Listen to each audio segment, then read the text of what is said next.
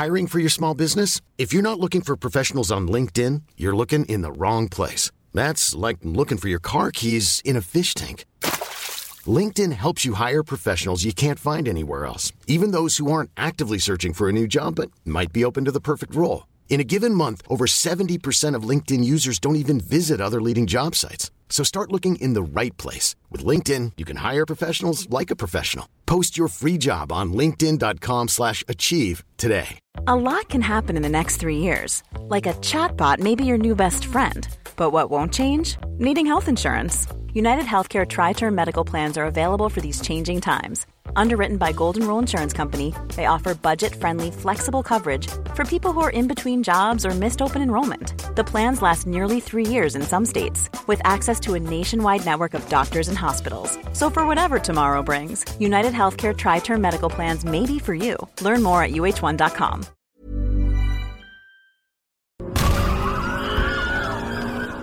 Once you've seen an actor in a role, it's incredibly difficult to picture anyone else in their shoes. TV, of course, is similarly no different from the movies. Silver screen icons such as Walter White, Tony Soprano, Frasier Crane, and Rick Grimes are all immeasurably popular because of the actors working tirelessly to bring these characters to life. However, each and every one of those roles was turned down by some absolute madmen. These are career-defining opportunities, once-in-a-lifetime kind of deals, and yet we have a bunch of actors who looked at them and thought, nah, I think I'll pass on this one. I'm Josh from WhatCulture.com, and these are 10 actors who turned down iconic TV roles for stupid reasons. Number 10, John Lithgow, Frasier Crane. Cheers. So, here's a fun fact for you. The role of Frasier Crane was actually written for Oscar nominee and all-around awesome guy, John Lithgow. These days, the actor is no stranger to TV. He won rave reviews and a handful of Emmys for his hysterical turn in the sci-fi sitcom Third Rock from the Sun, and shocked audiences with his turn as the Trinity Killer in the 4th season of Dexter. He's also appeared on How I Met Your Mother and The Crown, and is one of Hollywood's best talents when it comes to switching between TV and the movies. Before all of these great roles though, the actor was actually offered the role of Frasier Crane on Cheers. In hindsight, it seems a bit odd that he wouldn't take it. However, at the time, the actor said that episodic television was quote-unquote beneath him, and he saw himself something of a movie star. Of course, who was to know at the time that Cheers itself would become beloved and would lead to an even more acclaimed and potentially even more beloved spin-off for his character. Frasier ran for 11 seasons with the brilliant Kelsey Grammer as the titular character, and Lithgow has since gone on record to say that he regrets the decision, as shown by the multitude of TV roles that he's taken since. Number 9. Jon Cryer, Chandler Bing. Friends. For any sitcom fan, Chandler Bing is Matthew Perry, and Matthew Perry is Chandler Bing. He is so iconic in the role, and there couldn't possibly be someone out there who could pull off Friends' #1 funny man like Perry did, could there? Well, the studios certainly thought so, and their first choice for the role was Jon Cryer. Notable at the time for his roles in Pretty in Pink and Superman 4: The Quest for Peace, Cryer was approached to take the part of everyone's favourite sarcasm king, but turned it down because he considered himself too serious of an actor. Yeah, you heard that right. Lenny Luthor, with that haircut, thought that starring in a sitcom wouldn't work because he preferred serious roles. Apparently, anyway. He would later go on to star opposite Charlie Sheen and Ashton Kutcher in the long-running sitcom 2.5 Men, so maybe he does regret not taking the role after all. Number 8. Dana Delany, Carrie Bradshaw, Sex and the City. Following the success of her run on the war drama series China Beach, Dana Delany was approached to take the role of Carrie Bradshaw, the emotional, insightful, and interestingly flawed protagonist of the comedy drama series Sex and the City.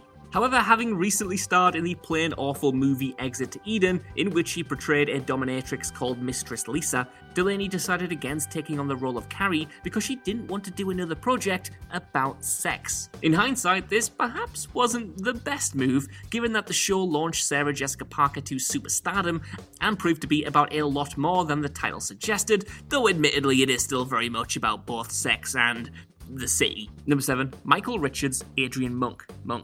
Cosmo Kramer, aka Michael Richards, might have made a name for himself starring on the seminal sitcom Seinfeld, for which he won 3 Primetime Emmy Awards and carved himself into pop culture as one of TV's best comedic actors. When that show came to an end in 1999, though, Richards found himself approached by ABC Studios to take on the role of homicide detective Adrian Monk in the police comedy drama Monk. According to reports, the role was actually written with Richards in mind, in the hopes of getting him on board once Seinfeld came to an end. However, Richards had other plans and turned it down because he didn't think it was funny enough. Since Richards' career has been very slow since the end of the show that made him famous, and since Monk became a massive critical and commercial success with plenty of Emmys and Golden Globes to boot, it could be that he's come to regret the decision ever since. Number 6. Oliver Hudson, Jack Pearson, This Is Us. Brother of actress Kate Hudson and eldest son of Goldie Hawn, Oliver Hudson has had a pretty solid career on TV over the years. With major roles in Nashville, Rules of Engagement, and Scream Queens, he's had a steady stream of success since the mid-2000s. In 2015, though, he was offered the role of family patriarch and all-around good guy Jack Pearson in the family drama series This Is Us, and was given the chance to audition alongside future star Mandy Moore. The thing is, though, he just never turned up to the reading. Skipping out of the audition to go fishing, he would later admit that he couldn't possibly give up on a good fishing trip because fishing is his life, apparently. So, while the studios were filling the void of his absence, Oliver Hudson was out on a lake somewhere putting in his fishing hours. You know what, on second thought, I actually take it all back. I respect that vibe massively. Number 5, Ray Liotta, Tony Soprano, The Sopranos. What do you picture when you think of Ray Liotta? Even if you only know the name, chances are you only think of one thing, that being an on-screen gangster. After all, his opening line in Goodfellas is one of the greatest in cinema, and since then his entire image seems to have formed around that one role. It's partly because of that, though, that he ended up bailing on future roles, and when he got a call offering him the role of TV icon Tony Soprano, he turned it down because he didn't want to be typecast as a gangster. Since The Sopranos took over people's TVs to become perhaps the greatest TV show of all time, Liotta has both tried and failed to shed his on-screen image, to little effect. Many of his post-Goodfellas roles see him portraying police officers, but never good, upstanding ones. Funnily enough, now he has been cast in The Sopranos prequel, The Many Saints of Newark, so at least he hasn't completely missed his chance to get his name in the franchise in one form or another. Number 4, Matthew Broderick, Walter White, Breaking Bad. Whatever made AMC consider Matthew Broderick for the role of the complex Walter White is a question for the ages. But then again, the same could be said for Bryan Cranston, who up until his turn as the meth kingpin was perhaps best known as being the goofy fella from Malcolm in the Middle. In any case, Broderick, known of course for his iconic role in Ferris Bueller's Day Off, was approached for the role of Heisenberg long before Cranston won the role. However, he turned it down, stating that he wasn't interested in playing a bad guy. It is a harsh assessment of the character in hindsight, since anyone who's ever seen the show can attest to the fact that Walter White is much more than a simple run-of-the-mill bad guy, but rather one of TV's most complex hero-to-villain stories ever seen, really. With Broderick out the way, AMC gave creator Vince Gilligan's first choice Bryan Cranston a chance to make the role his own, which he did without fail. Goddamn right. As a quick addendum, there was also a rumor that John Cusack was offered the role, but upon hearing the story, Cusack actually tweeted, "Didn't turn it down, you crazy," which, suggests that he would have given the role a more thorough look over than Broderick if given the chance. Number 3, Bridget Fonda, Ally McBeal. Ally McBeal. Ally McBeal is a cult classic comedy drama about the eponymous character, a lawyer who works for a Boston law firm as she tackles the obstacles of her personal life. In the show, she was played by the brilliant Calista Flockhart, with the show running for 5 seasons between 1998 and 2002. Before Flockhart secured the role, though, it was offered to Bridget Fonda. Daughter of screen legend Peter Fonda, Bridget Fonda had made a name for herself in films such as Single White Female and Jackie Brown. When the call came for Ally McBeal, though, she reportedly refused to even read the script in case she liked it too much. Ultimately, she turned it down, stating that she just loved making movies too much to commit to a series.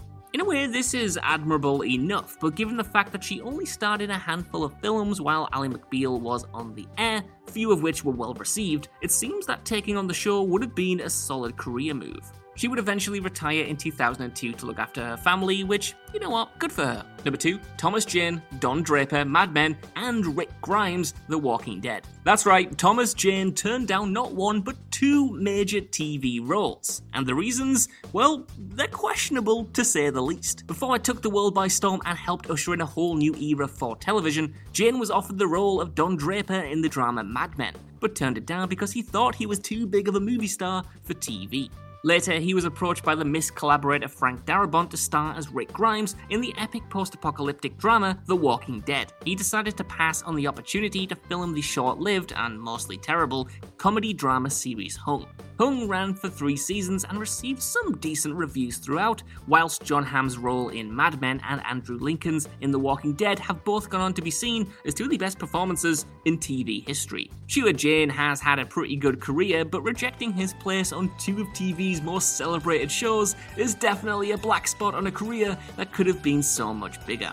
Number 1, Ashley Tisdale, Hannah Marin, Pretty Little Liars, and Elena Gilbert, The Vampire Diaries. Disney star Ashley Tisdale is sat in the exclusive group of actors who somehow managed to turn down 2 iconic TV roles, and yes, The Vampire Diaries is awesome and iconic, don't at me. Coming off the success of The Sweet Life of Zack and Cody and the High School Musical film series, Tisdale was approached for the role of Hannah in the drama Pretty Little Liars, and then Elena in supernatural drama The Vampire Diaries, but turned them both down to focus on her work in the show Hellcats. Sadly, Hellcats ran for 1 dismal and critically panned season before being cancelled, while both Pretty Little Liars and The Vampire Diaries went on for 7 and 8 seasons respectively and acquired massive followings in the process.